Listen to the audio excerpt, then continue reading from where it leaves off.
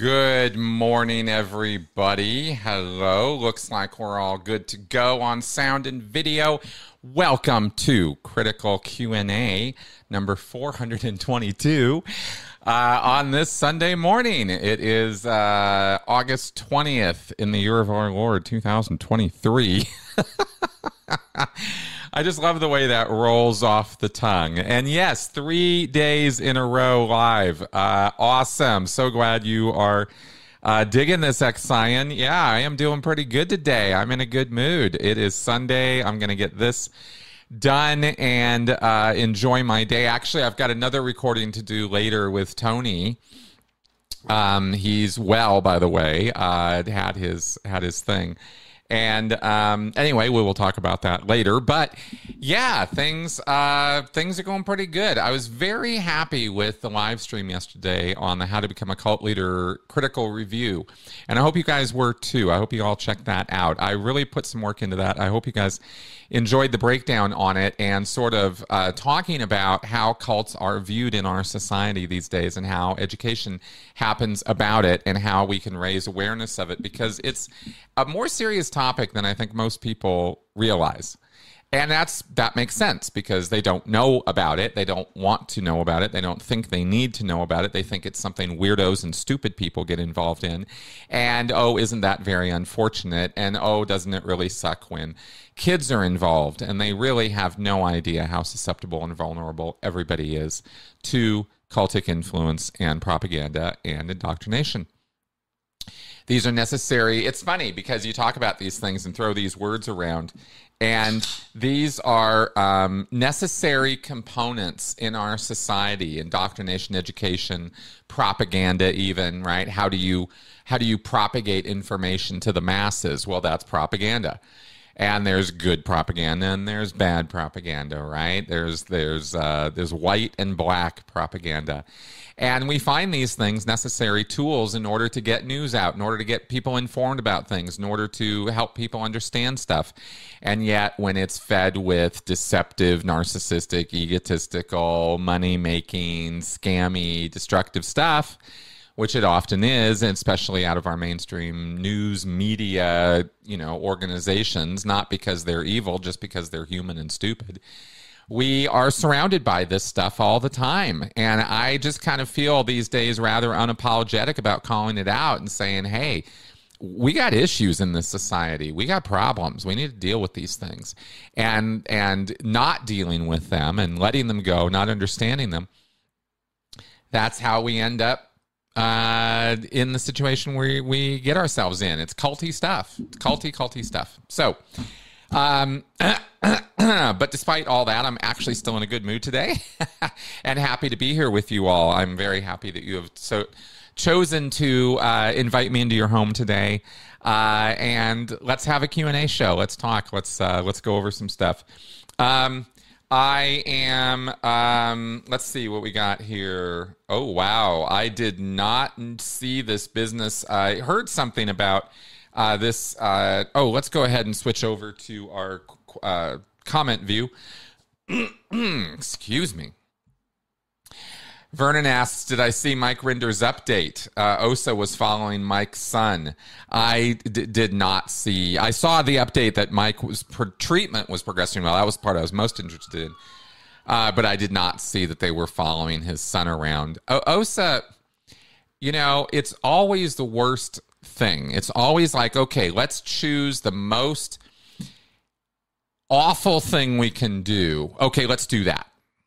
And the horrible, see, when I talk about, what I was just ranting about for a minute, soapboxing there about cults and our society and the nonsensical cultic activity and beliefs that go on in our society, this is Scientology is at the top of the list of things we can look at and talk about that are like really, truly awful behavior.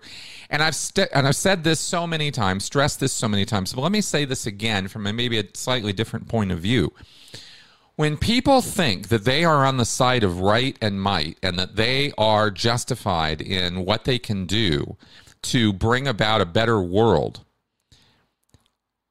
anything is possible. anything is possible. Following children, abusing children, beating on children, abusing kids, and actually even killing them is all okay. It's all 2 thumbs up in our little culty world universe because they're bad people. They're bad. Mike Rinder's bad. He's an evil suppressive, and so is his entire family. So we're righteously justified in doing anything we want to harass and intimidate and stop those bad people. That's Scientologists right now. That's Moonies right now. Jehovah's Witnesses, Mormons even. They are righteously justified in their behavior because they're so certain that they are right.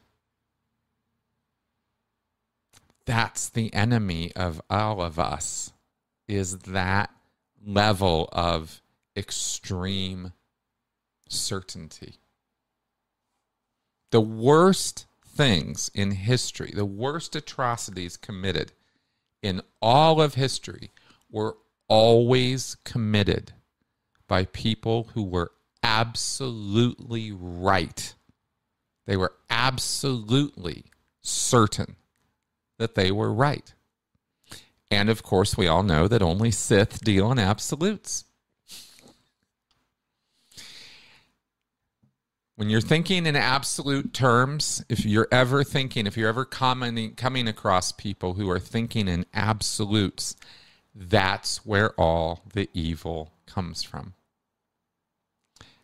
Anyway, going on and on here, but just get on a roll about this stuff. It's so frustrating, isn't it? Okay, let's see what else we have coming in on questions. Let's do a Q&A here, huh? Yes, we are absolutely allowed to get drunk on a Q&A, although it is Sunday morning at 11 o'clock, so it's a little early, I think. All right. Let's go ahead and move on. Oh, my God, 3 a.m.? Wow. Okay. Yes. All right, guys. Didn't mean to dive into all this serious, atrocious awfulness at the beginning, but it just, that comment sort of triggered that for me. Okay, let's go ahead and talk about this. So Young Matador asks, with DM, now church leader, how easy is it for him to change source material? I gather the Church of Scientology has insisted that fair game was repealed after LRH's death. I may be wrong. No, they know within the Church of Scientology that while they might not call it fair game, it's not a term that I ever used or heard much about. When I was in Scientology as a Scientologist, we didn't talk about, let's go fair game him. Oh, he needs some fair gaming. Oh, you know what? Let's go FG that guy, right? That's not how Scientologists talk or think about that activity.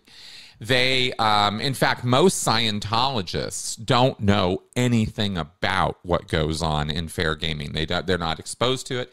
They don't brag about it, talk about it, hear about it. They don't want to remind Scientologists that any time ever that people like Leah and Mike and me and Tony and Karen and Aaron and everybody else exist. They need to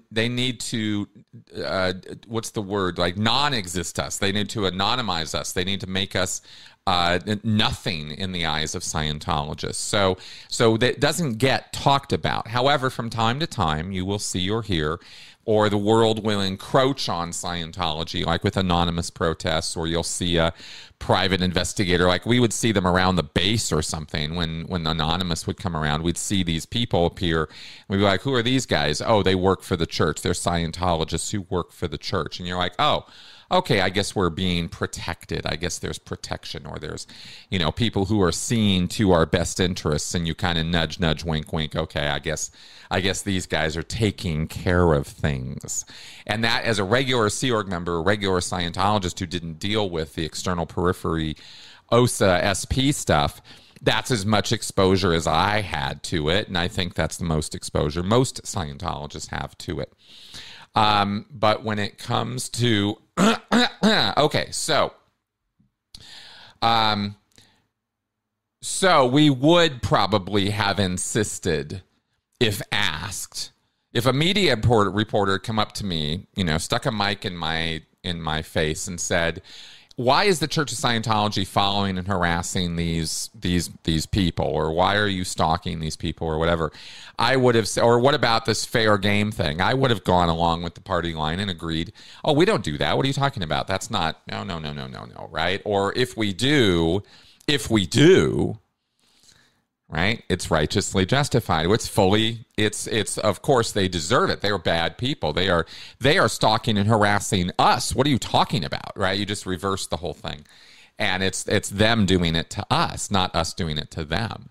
If they would shut up about us, we'd leave them alone. Why are they attacking our religion? Why are they attacking a good group of humanitarians who are just trying to bring human rights and freedom? Blah, blah, blah, right? You can just twist it and turn it. And this is the masterclass in human stupidity. This is what human beings do all day long, is they rile themselves up around these causes and think they are so righteous and justified in their behavior that they can think delusional things and it all makes sense to them. Oh, God, I was so delusional as a Scientologist. I can't even begin to tell you. So as far as the first part of your question, how easy is it for David Miscavige to change source materials? Not as easy as you might think.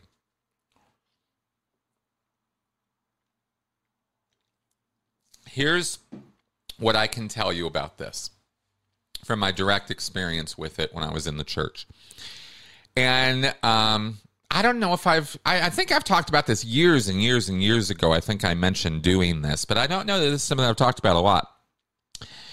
One of the first things I did when I went down to the Sea Org base, this was year number 2. This was the second year I went down as a staff member. So I joined staff September 1987 in Santa Barbara. And I was sent down to LA and I failed at a supervisor training program and I got sent back to Santa Barbara and I worked for another year or so. As the DTS, Director of Tech Services. I was calling people in for their services that they paid for and they weren't doing, and maybe they hadn't been around in years and that kind of thing. And I did that for a while, and then I kind of got back into, let's send Chris back down to LA and get him through this course supervisor training, and I was kind of more arrived as a staff member and ready to go down there and do it. And when I went down to LA for round 2, I did get through the supervisor training, but one of the things that I did while I was there is I did a form of work study.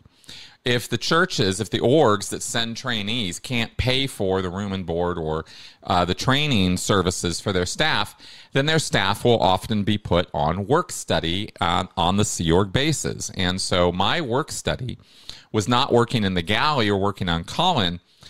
Excuse me, this was 1988, 1989 time period. My work study was proofreading. I did proofreading of materials that were going to be released soon after. And they had just recently, or they were revising and producing these research and discovery volume books. And they also had the new edition of Science of Survival that was coming out. These ended up being the 1991 releases, 1990-91. They did a full release of a bunch of materials, and they claimed that they had gone back and compared the original materials, the published materials, to the original source produced, the L. Ron Hubbard written copies of this stuff. Well, let me tell you, what I saw was a photograph of a bulletin board with the chart of human evaluation, L. Ron Hubbard's great big chart on how to take a tone level and what does this mean for a person's sexual behavior. How do they feel about kids? How is their honesty? There are columns that rate a person's honesty, compatibility, not compatibility, trustworthiness, courage level. There's a whole bunch of these columns. And depending on what tone level you have, what emotional state you're in, Hubbard put this chart together that indicates what your behavior is going to be. And this is supposed to be a chart that predicts human behavior. And I saw a photograph that was purported to be the original typed up first version of this chart. And it was a bunch of squares with typewritten notes in them, and they had been pasted together into this great big wall chart, and a picture had been taken of it. And apparently this was a photograph from one of the very first Dianetic Foundations and the original chart of human evaluation. And then we had other written and lecture materials from Hubbard, and we were proofreading these against the revised editions, the research and discovery volumes, and the new Science of Survival book. And my job was to sit with another person and basically read this material, including every punctuation mark. When you do proofreading, you read those out loud. And the other person followed along and made sure that, everything made sense and everything looked and sounded exactly the way it was supposed to against the original materials. Like they had the originals there, copies of them, obviously, not the L. Ron Hubbard typewritten or handwritten, but copies of them. And this is where I learned how to read L. Ron Hubbard's handwriting. Because we had to proofread against L. Ron Hubbard handwritten originals, or at least things we were given that we were told that's what they were. And this was not some PR activity for us. We were behind the scenes, secret workers who had signed NDAs that we weren't going to ever talk about any of this. So this was not an effort to fool us. We, as work study students, were part of the process of revising Scientology materials. And so I got a little bit of a look at what that takes. And every single comma that is changed, every possible change that's made, if they're going to suggest that this comma shouldn't be here, or this dash needs to be an M dash, not an N dash, or this word doesn't really belong there, or this phrase belongs over here, you had to have a written, approved authorization to make that change before it was fully approved. It went through about 6 or 7 different people. Senior CS International was one of the last ones, and then of course RTC, quality control became the last one, and that would ultimately translate to David Miscavige. Although I don't know if he actually has to be on the approval line for every single comma, but he certainly is on the approval line, or is happy to put himself on the approval line for every single change. So I guess the reason I'm breaking all this down for you in this detail is to let you know that it's not just David Miscavige sitting at his desk, at least within my experience of how they do this stuff. He doesn't just sit at his desk and go, oh, well, this is no good. Okay, well, nah. Okay, now this is the L. Ron Hubbard original. I don't think it works that way. I think that there is a great deal of care taken within the world of Scientology to document this stuff with a kind of German efficiency. They have files and files and files and files of all these changes and stuff. And I think they document it that way. At least that was my experience of it. Now, that was 30 years ago, right? That was way back in the, late 80s, early 90s, right? So that's what I can say about that from my own direct experience, which I hope is interesting. It was certainly interesting to me. I, as a Scientologist and as a staff member, walked away from that experience impressed. Like, wow, they really take keeping Scientology working seriously, because look at all this attention they give to every single change, every single comma, to make sure all of it is 100% on source, right? Now, could Miscavige have changed that process, done other things, thrown other monkeys into those wrenches? Of course he could have at any time. But that's not what I saw. So That's what I can say about that. Kind of interesting stuff. Sort of how the sausage gets made. Okay, let's see what we got here. WW. ASL talked the other day about someone who thought they didn't want him on SPTV because of a possible double agent who told him BS. Was that about you? No. I have no idea what that is in reference to, but it has nothing to do with any of my thoughts or feelings about any of that. I'm not aware of double agents or OSA posers or anything like that, so I don't know what he's talking about, but it wasn't talking about me.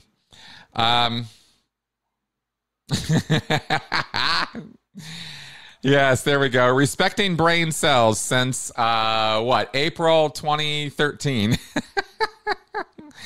There we go. I think it was around April.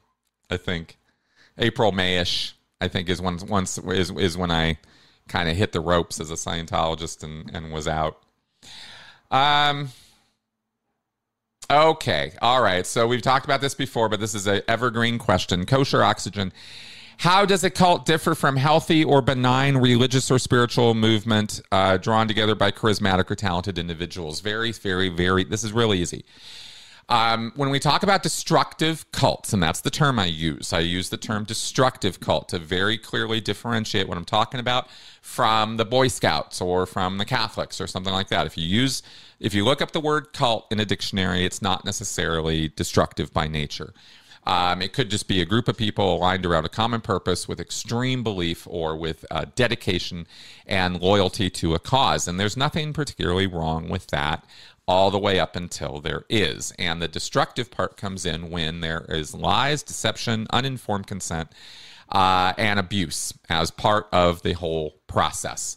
And a cult is a codependent relationship between the cult leadership and the followers. The followers need the leader, and the leader needs the followers. They're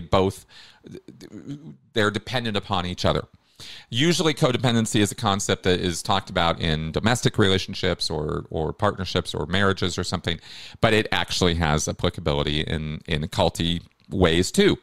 The dynamics are very, very similar, and the methods of control or the methods of manipulation, what we call coercive control, isolation, manipulation, and control are always present in a destructive cult situation. They are not present in a benign religious situation, even with a charismatic leader. There's nothing wrong with having charisma, being able to draw people together, being able to attract people, being able to put a message out there that people want to hear and they enjoy hearing from you. There's nothing wrong with any of that. Right? Up until they dial it up to 11 and they start taking advantage of that position to unduly influence the membership. Okay, I'm throwing out all the key words here, right? So undue influence is when you are being influenced or manipulated in ways that are underhanded or deceptive. You are not aware of what's being done to you when it is being done to you. And this is auditing in Scientology. This is chanting and mantras and praying and meditation in lots of other groups where they engage in ritualistic behavior or procedures or processes that change your mental state and can sometimes change your mental state in ways you don't understand or are being interpreted for you in ways that are wrong, just factually wrong. Oh, you're having an out-of-body experience right now. No, you're being flooded with dopamine and other euphoria-inducing neurochemicals, neurotransmitters, and you're having a great time right now. And there are specific reasons that that's happening, and that you going out of your body has nothing to do with those reasons. But that's the interpretation that's given to you, and if you fall for it, you will believe that this group has secret knowledge or sacred science that you need to glom onto and make part of your life, because this is the only place you can get that special secret sauce. That's the destructive cult stuff. That's what they do, and that's how they sell it to you so that you will become part of that group or part of that process and give over more than you get. You will give over money and time and resources to this group, and you will be taken advantage of. And that's the difference. A benign, regular, ordinary, run-of-the-mill religion or group is take it or leave it, come or go. We don't care, right? It's not commitment and loyalty and all this heavy-handed, controlling, manipulative nonsense.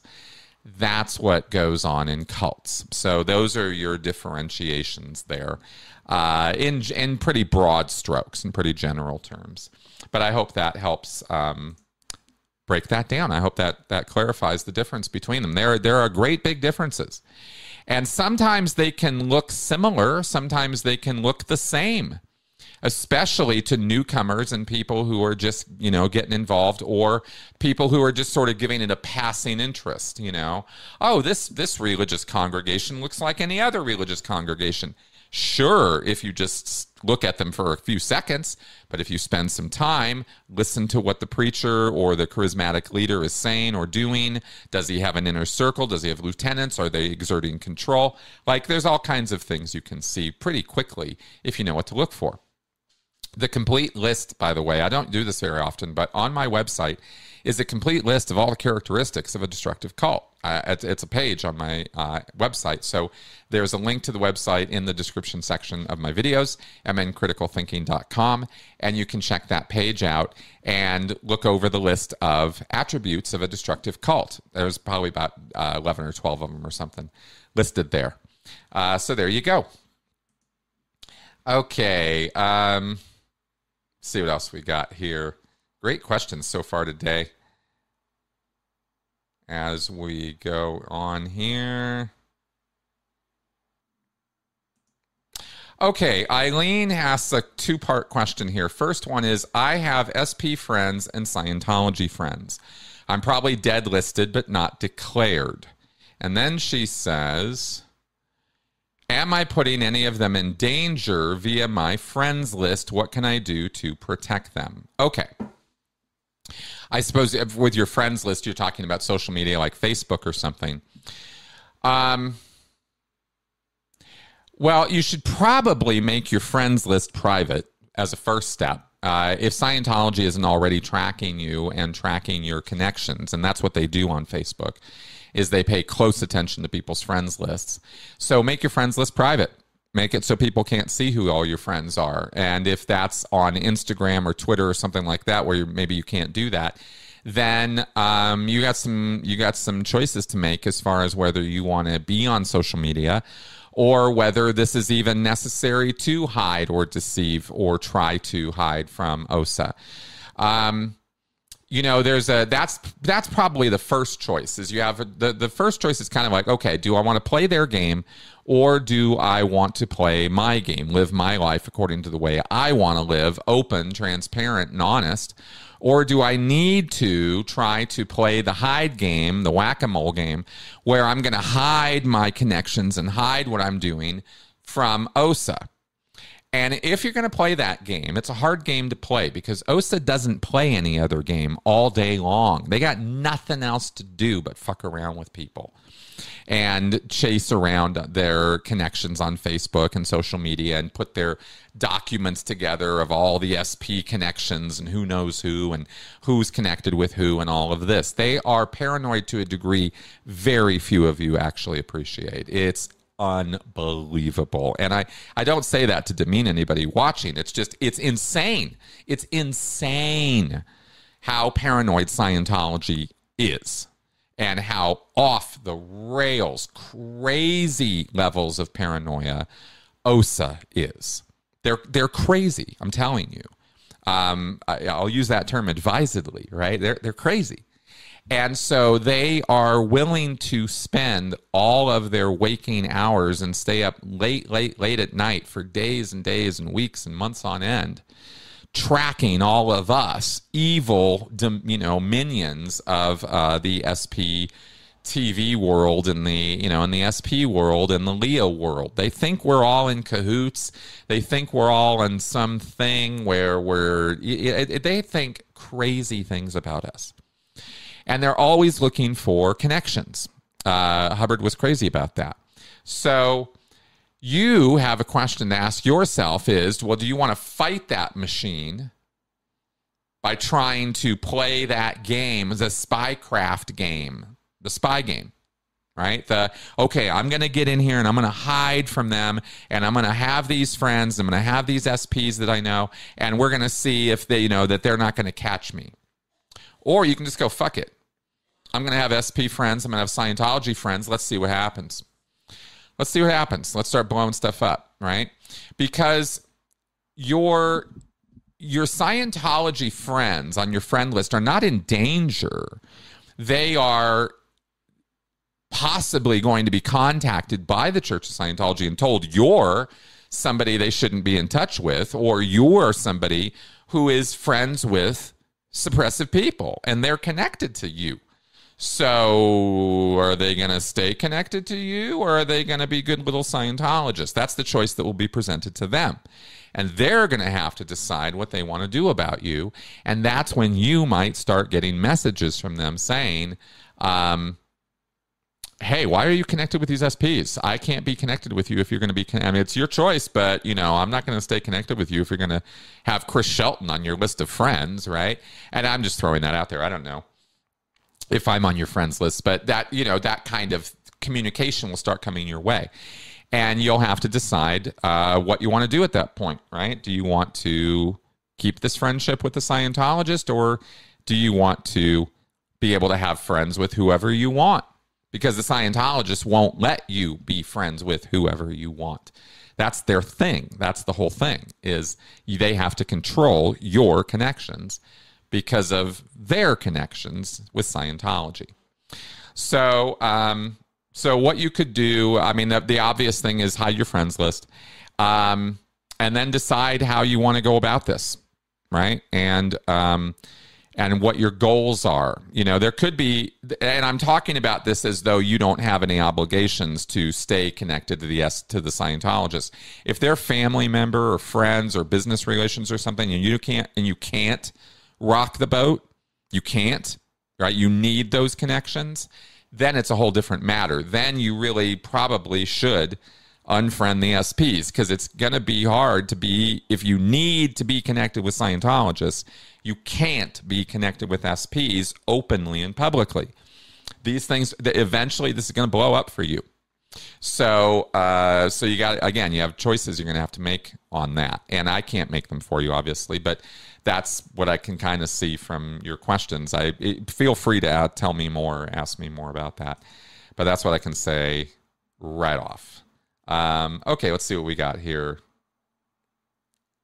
Oh, yeah, absolutely. X-Cyan. I saw you ask me this yesterday, and I didn't see it when we were doing the show yesterday. And I kind of bummed, because I would have responded to this if I'd seen it yesterday. Since yesterday was your 400th Sensibly Speaking podcast, can you tell us how much and how many happy times did you have when you were in the Sea Org? Can you reminisce and name one? Yeah, absolutely. Of course I can. We talk about all the bad all the time, and of course there was some good, but let me think a little bit about that, because there was not like there was a lot of good, but there was some. There were good times with, with my ex, and there were good times with friends. There was times going out away from the base. Those are the things that kind of come to mind right away. I'm going to tell you, though, my peak moment. I'll tell you my peak moment in the Sea Org was right before my first nail in the coffin. It was that San Diego project, right, that I've talked about. Getting those 20 auditors in San Diego was such an accomplishment. It was such a mission impossible. I sent myself down to San Diego. I wrote the project orders. I was compelled. I was on fire to make a change, to do something positive for Scientology, and I wanted to get those 20 auditors recruited, and I wanted to do it now. I was sick and tired of it not happening. And I got a Hungarian second for my project, another person to go with me. And I wrote the project orders, and I pushed them through, and I got on a train, and we made it happen in one night. And yeah, within 2 days, I was on my way down to San Diego. And in 3 weeks, in 3 fucking weeks, we did what could not be done. Right? We got 20 auditors posted. I think it took a month total, because we were down there for 3 weeks before we got called back. And by that point, we had 18 auditors. And we had gotten to the point where we were recruiting them from around the United States, because there weren't enough of them in San Diego to get 20 auditors. But we were working stuff out and shifting people around and doing what needed to be done. And everybody was on fire. Everybody was excited. People had no idea this could be done. It was just ingenuity and some, pick up ourselves by the bootstraps and let's just fucking do this thing. Let's do it. We talk about it. Let's just get our noses down and do it. And we did. And it was exciting. It was fun. We were laughing and crying and just thinking we were doing something that was finally making a difference. Really felt like that. It felt so awesome. And when they got the 20th one, they actually called me from San Diego because I was back in Los Angeles. And that was the bass awkwardness of the Sea Org, is we're up to number 18. I am down there. My job is, as my regular job in the Sea Org, is to establish technical areas for Scientology.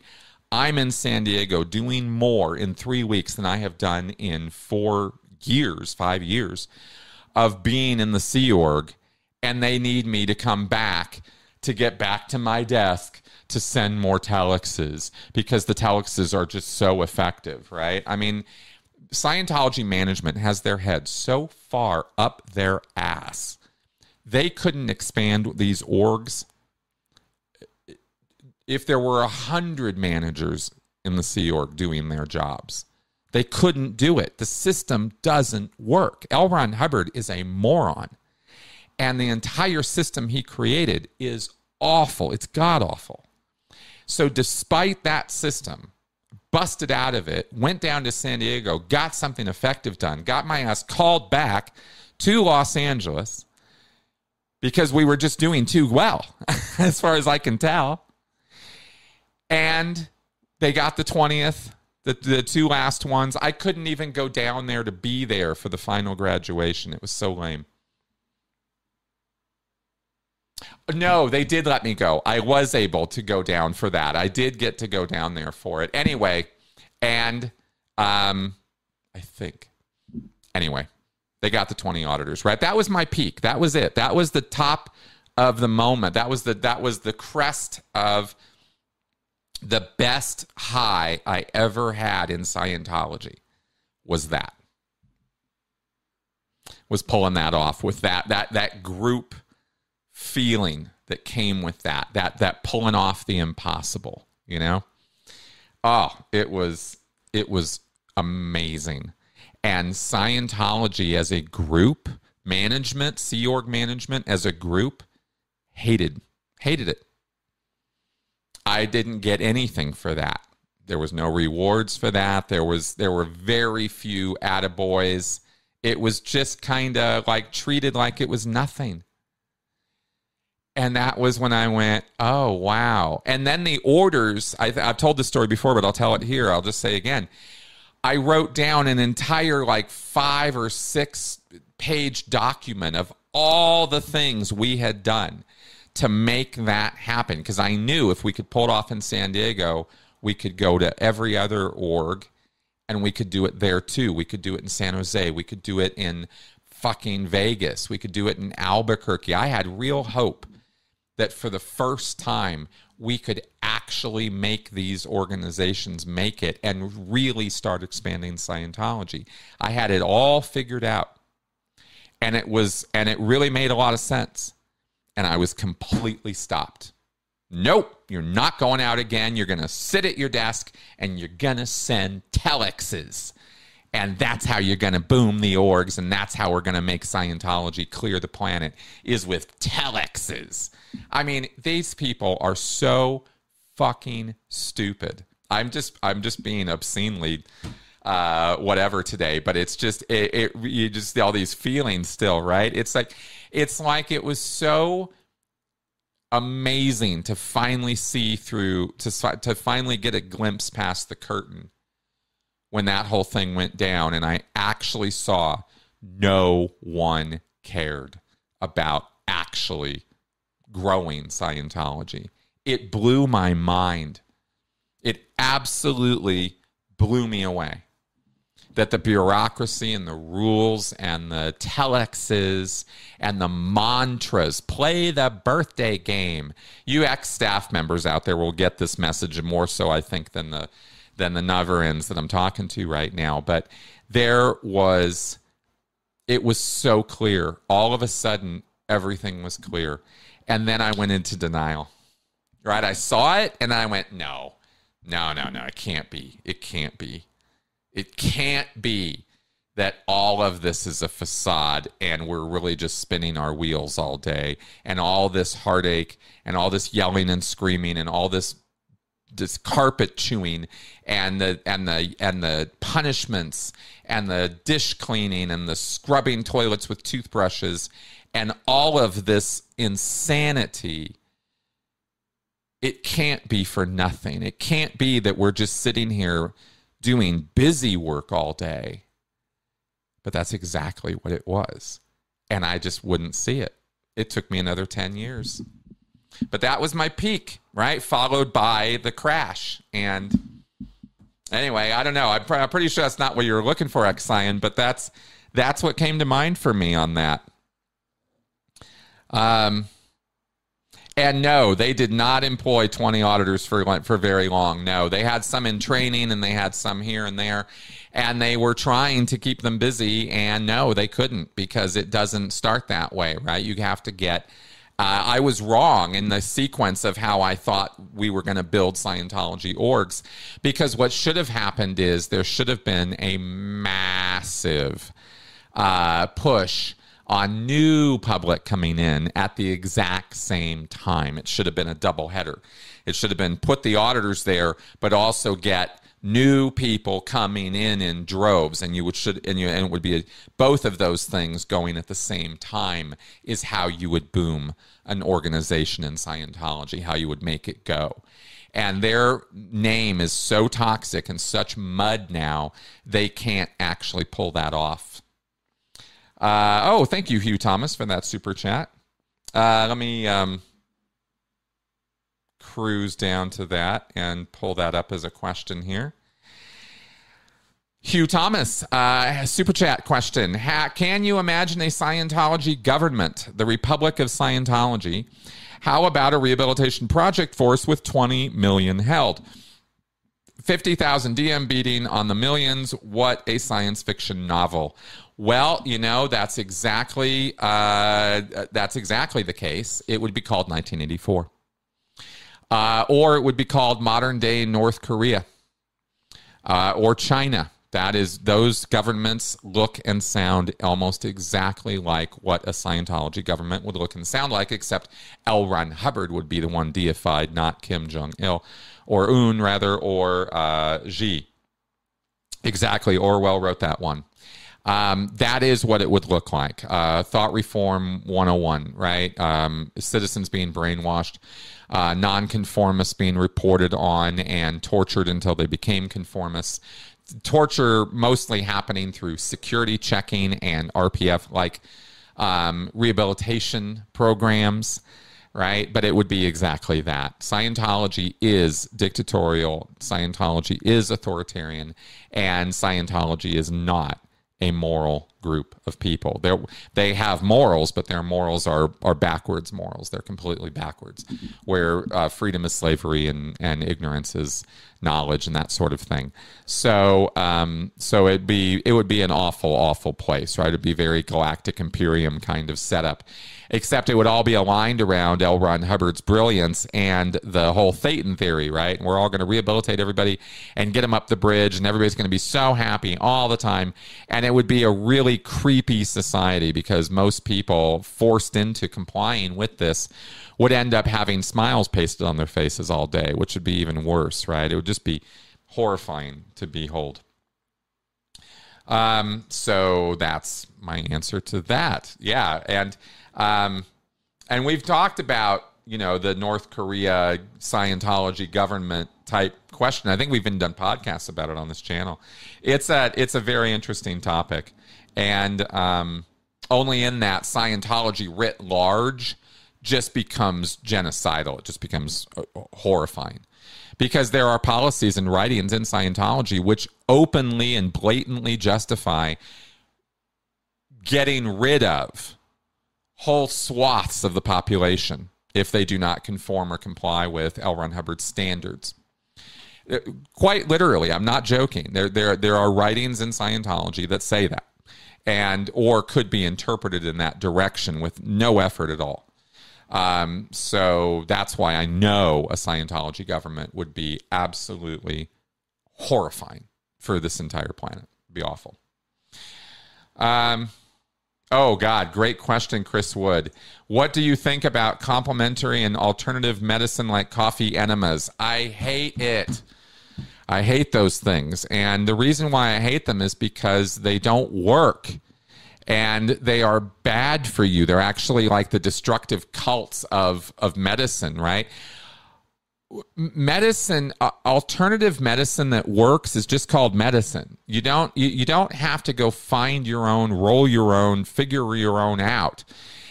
It is very, very true that we are limited in our scope and knowledge of what is factual when it comes to fixing our bodies. We've spent centuries trying to figure it out, but really only the last couple centuries really applying a scientific method to it.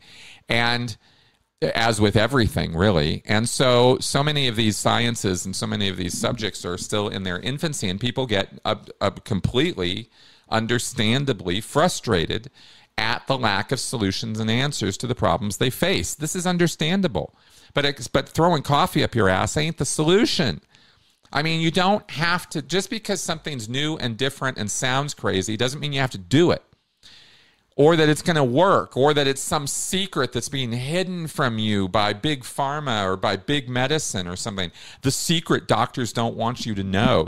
This conspiratorial anti-science kind of thinking that they're hiding the truth from you is where so much of this nonsense comes from or springs from, and it's just not true. Doctors and scientists in general are desperate for cures and answers and remedies, and they are spending their entire life working on finding those things, but we don't have all the answers yet. And so people, very, very desperate people who are in pain, who have relatives in pain, who have children who are suffering, want solutions, and that's just totally understandable. But don't turn to crazy in order to find those solutions. They're just going to make things worse. And that's what's so wrong about them, is they're just con people, con men and con women, peddling false solutions and telling you what you need and want to hear in order to fall for them. Right? It's very important that we keep a level head during the worst of times. This is why I'm always going on about, when you're about to make some great big commitment or life change or big decision, wait. Give yourself time to think about it and let your emotions change so that your thinking changes. Look, let me put it this way. When you are in different emotional states, different areas of your brain are activated and functioning. And sometimes in some emotional states, especially ones involving panic, anxiety, grief, fear, depression,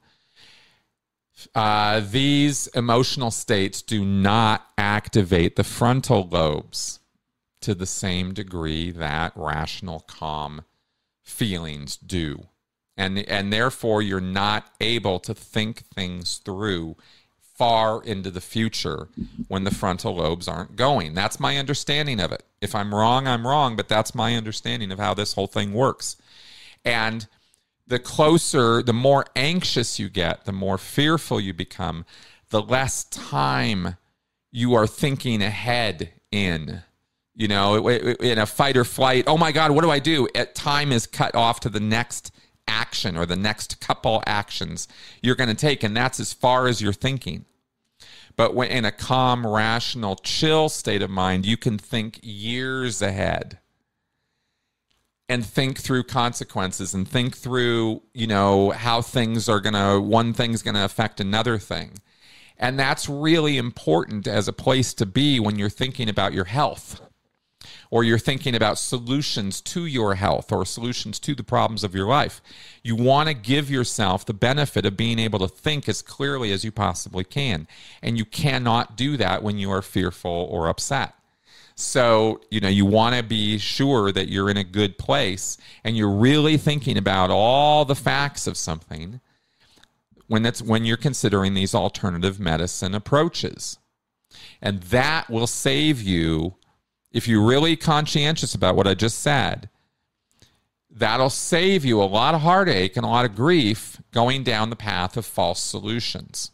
There are interesting ideas and solutions out there that are not necessarily mainstream ideas, but you're not going to be able to differentiate those from the bullshit if you're not thinking clearly and looking at all the facts of the situation. There simply isn't any other way to approach this stuff. I wish there was. I wish it was easier. And in times of our desperation and need, we easily brush aside the need for rationality and objectivity. But that's our mistake when we do that. And that's what opens the door to these con people pushing false solutions on us and taking advantage of us.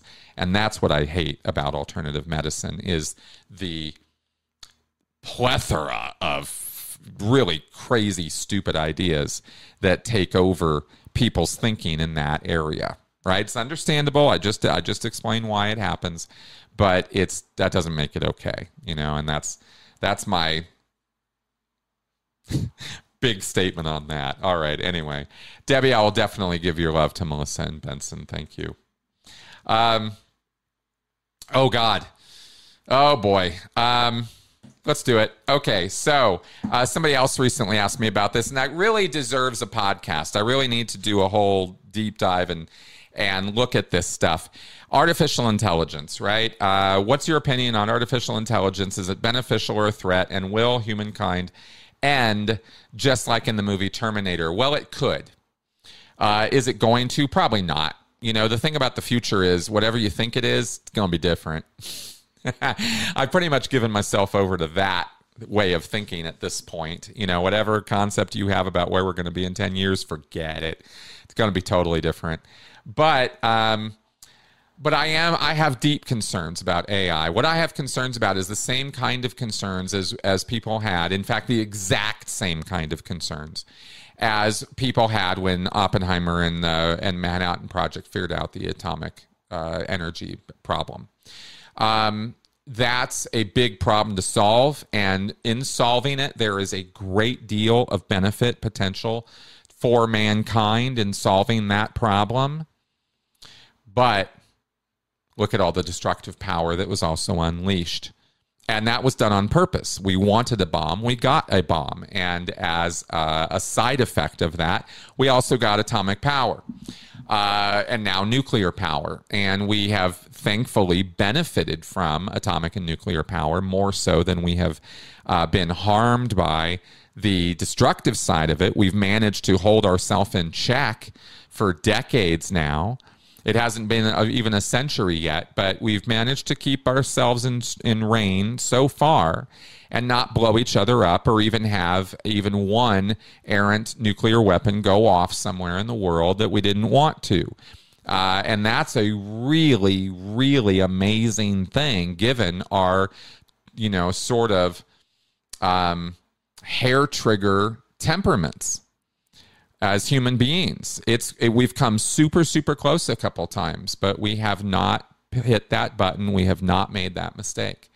And now the Cold War is not really over, but kind of, and we'll see how things realign as the future moves forward with conflicts between America and China and India and what's left of Russia. After Putin's gone, we're going to have to see what happens. But now we have to AI. Now that that's the whole atomic thing.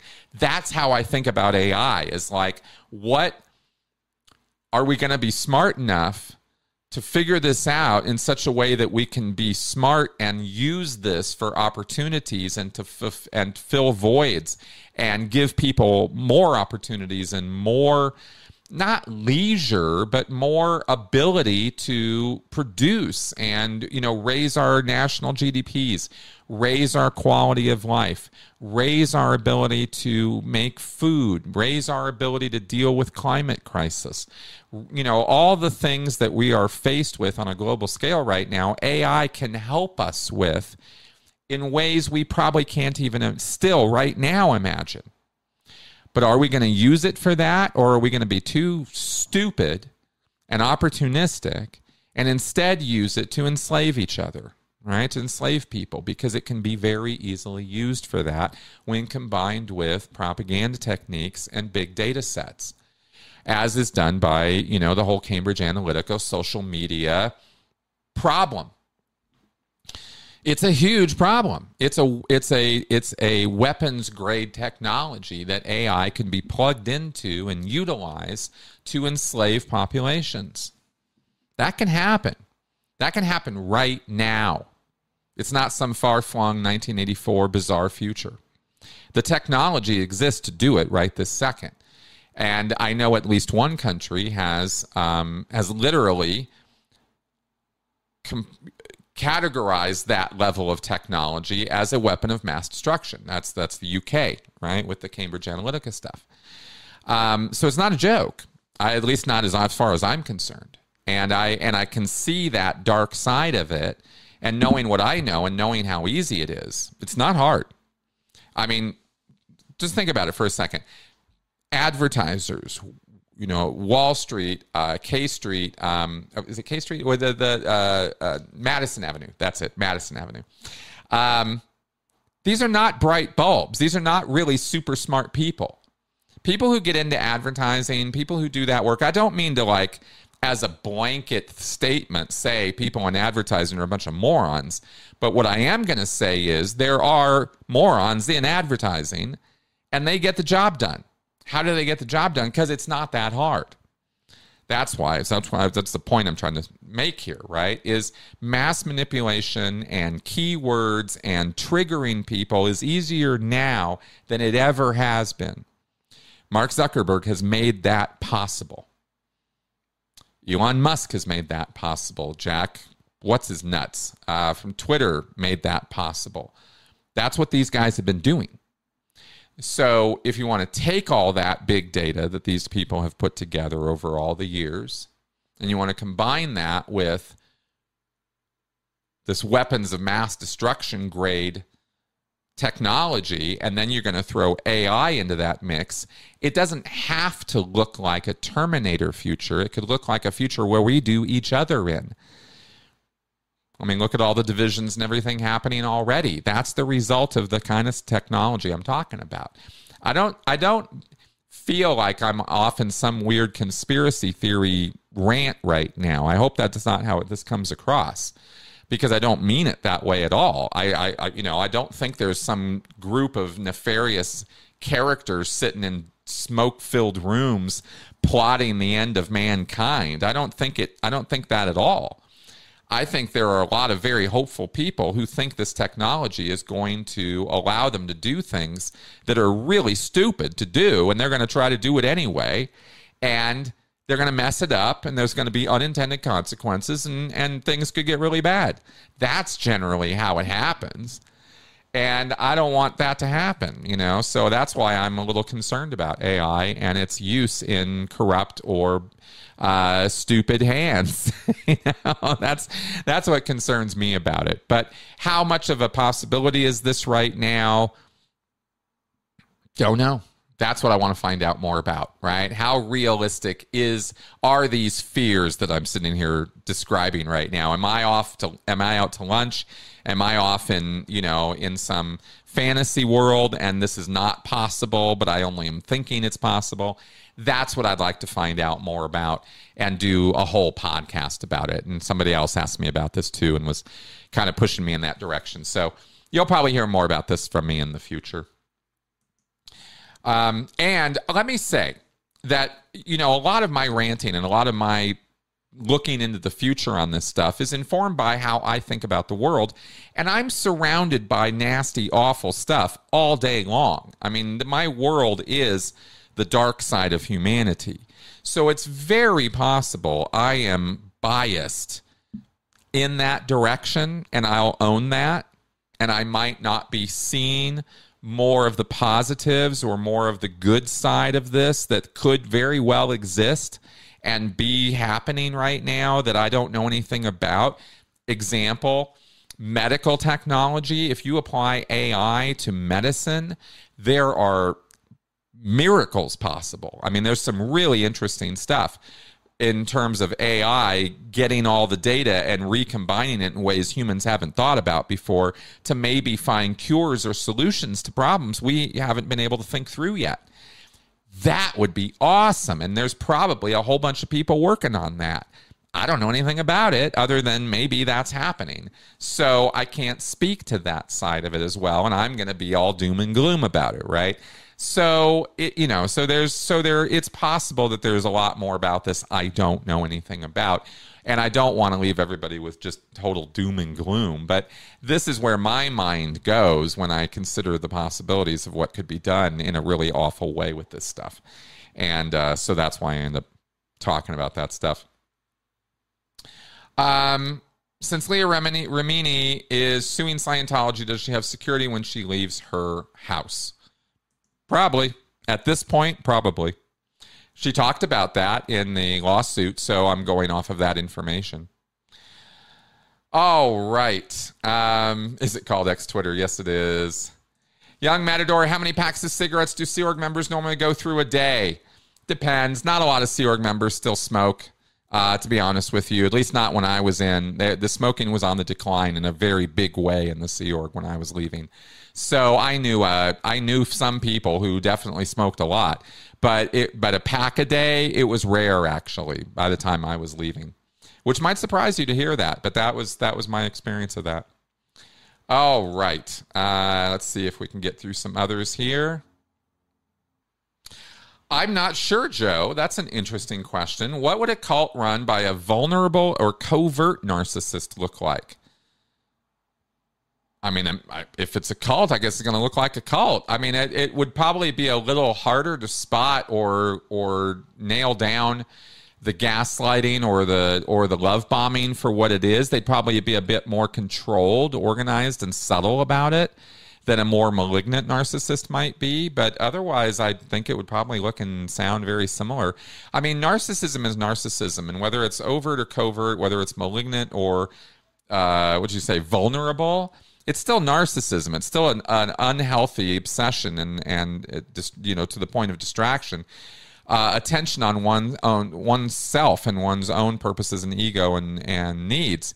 So any group run by such a person is going to, look and sound an awful lot like the glorification of one person over everybody else.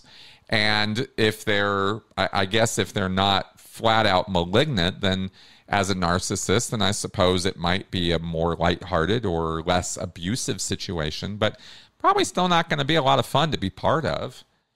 I'd love to get some more specific examples because speaking in broad strokes is really hard. I mean, cults manifest in thousands of different ways. Thousands. So it could look lots of different ways. That's what I stumble with a little bit in trying to answer questions like that. Okay, let's see what we got here.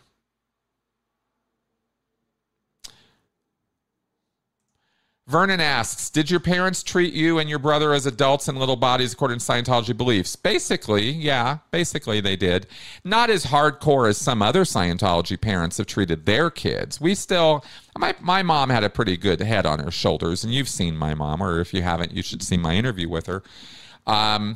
Because she's a good person, and she never wanted bad for me or anything. I think there are some Scientology parents who really don't like their kids. And fortunately, my parents liked me.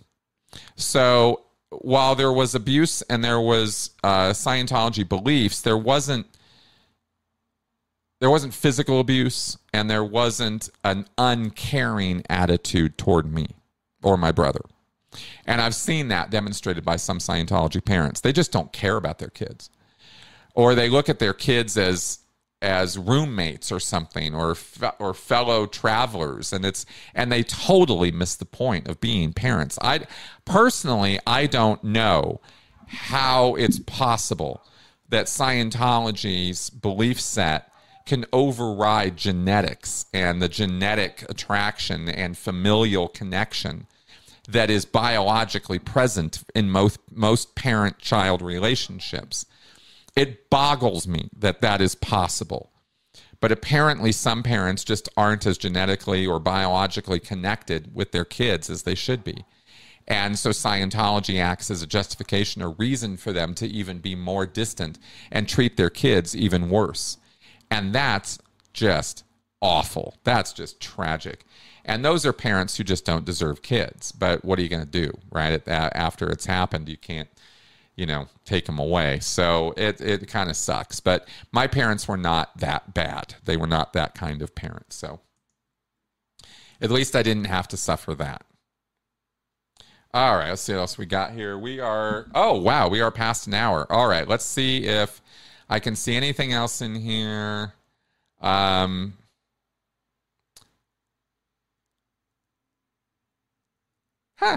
Okay, if you and Melissa were forced to move outside of the USA, what country or part of the world would you like to move to, and why?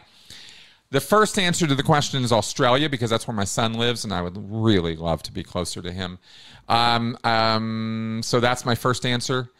Even though Australia wouldn't necessarily be the first choice of place I'd like to live, I don't think, although it's not low on the list. I like Australia.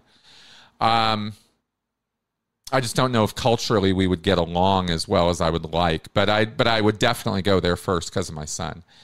Otherwise, probably somewhere in Europe. Germany is of interest to me. The UK is of interest to me if I could live there, but I don't know if I could. Weather and costs and things like that are what I think about with the UK. A lot of friends there. I'd love to be there for the friends. We were seriously considering Barcelona. We were very seriously considering that pre-COVID.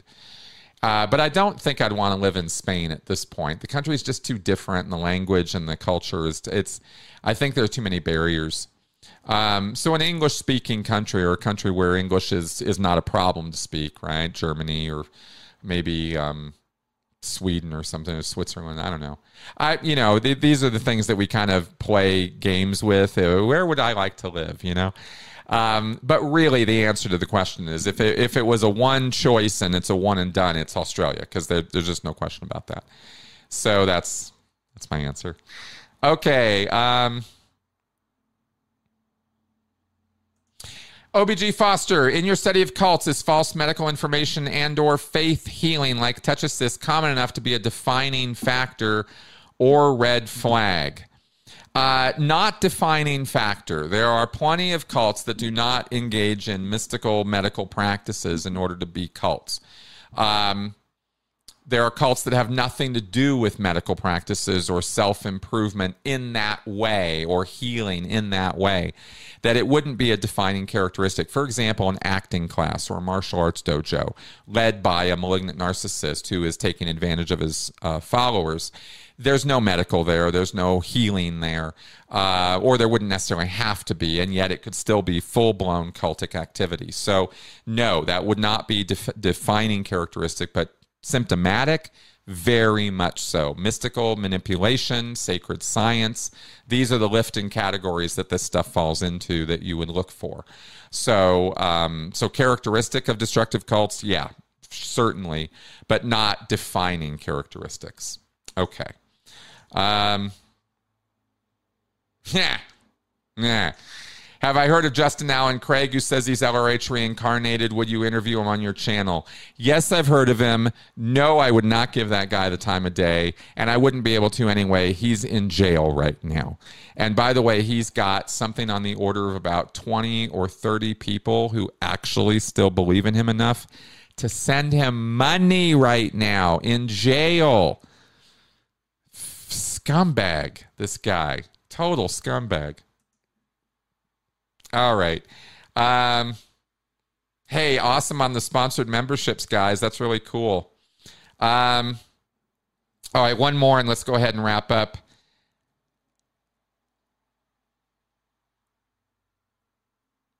Now, that's a good question. Is the way cult members abandon or neglect their children a similar process to how drug addicts do? Hell, yes, it is. It's all about chasing that high, isn't it? It's all about chasing that fix. And yeah, that's a great analogy for it, because that's the level. That's actually, that even helps clarify it for me, Joe. So thanks for asking that question that way, because I brought up earlier about that business about parents and their kids. Yeah, that nails it, man. It's because that's exactly the headspace that you get into as a fanatic in a cult, is you are chasing that high. I have been there. And I've seen other people who have been there. You're so desperate for that session. You're so desperate for that fix of Scientology that you'll do anything. And I've been I was on at the end of my rope so many times in Scientology, desperate to get in session and get that fix, that euphoria fix, right? I'll describe it that way. I'm not too proud to say that. That was what it was like. And yeah, you would do stuff for that, right? And endure a lot of punishments, jump through a lot of hoops, right? So, yeah, good question. I like that one. All right, and on that, let's go ahead and see about wrapping up for today. Good stream. Good stream today. I enjoyed this. I had a good time. I hope you guys did too. Got a little serious on this one, I think, in a couple places, but I think we covered some good territory. I hope you guys feel the same way. I hope it was a good show for you, and I hope you will continue tuning in. We will have After Scientology, Straight Up and Vertical with me and Tony tomorrow, and then we'll see what this next week brings. I've got a lot of work I'm working on right now, a lot of stuff I got to do. So I don't know that I'm going to have any additional extra live streams this next week. I think it's going to be news on Wednesday for members. And I'm really encouraging. I hope all y'all are digging this news show. It's new content for the channel. I am putting it out there to try to encourage people to become members. I preview it for members only on Patreon and on YouTube members on Wednesday. And then Thursday, I drop it for everybody. So if you're interested in supporting the channel, getting a preview of that show, that's the only thing I'm putting out so far as a, hey, maybe this is going to encourage some memberships, or maybe this is going to encourage some support for the channel. And I hope it does. And I hope you guys will take advantage of that. But regardless, it'll appear on Thursday for everybody. But I'd really love your feedback on that. And let me know how I might improve it, because it's new content. And I really want to focus on building that show up in its importance, because I think that show has the possibility to be the gem of my channel if I can develop it well and build it up to something. That's what I want to do. I've focused a lot on the quality of the news stories and the content versus the presentation of it, and that'll develop over time. I'm not really too worried about that, but I really want to put quality news out there for you guys about the cult world. So I hope it's doing that, and I hope you guys will check that show out, and I hope you'll support the show and the channel as a result. All right. So that all being said, let's wrap up for today. See you guys soon. Bye-bye.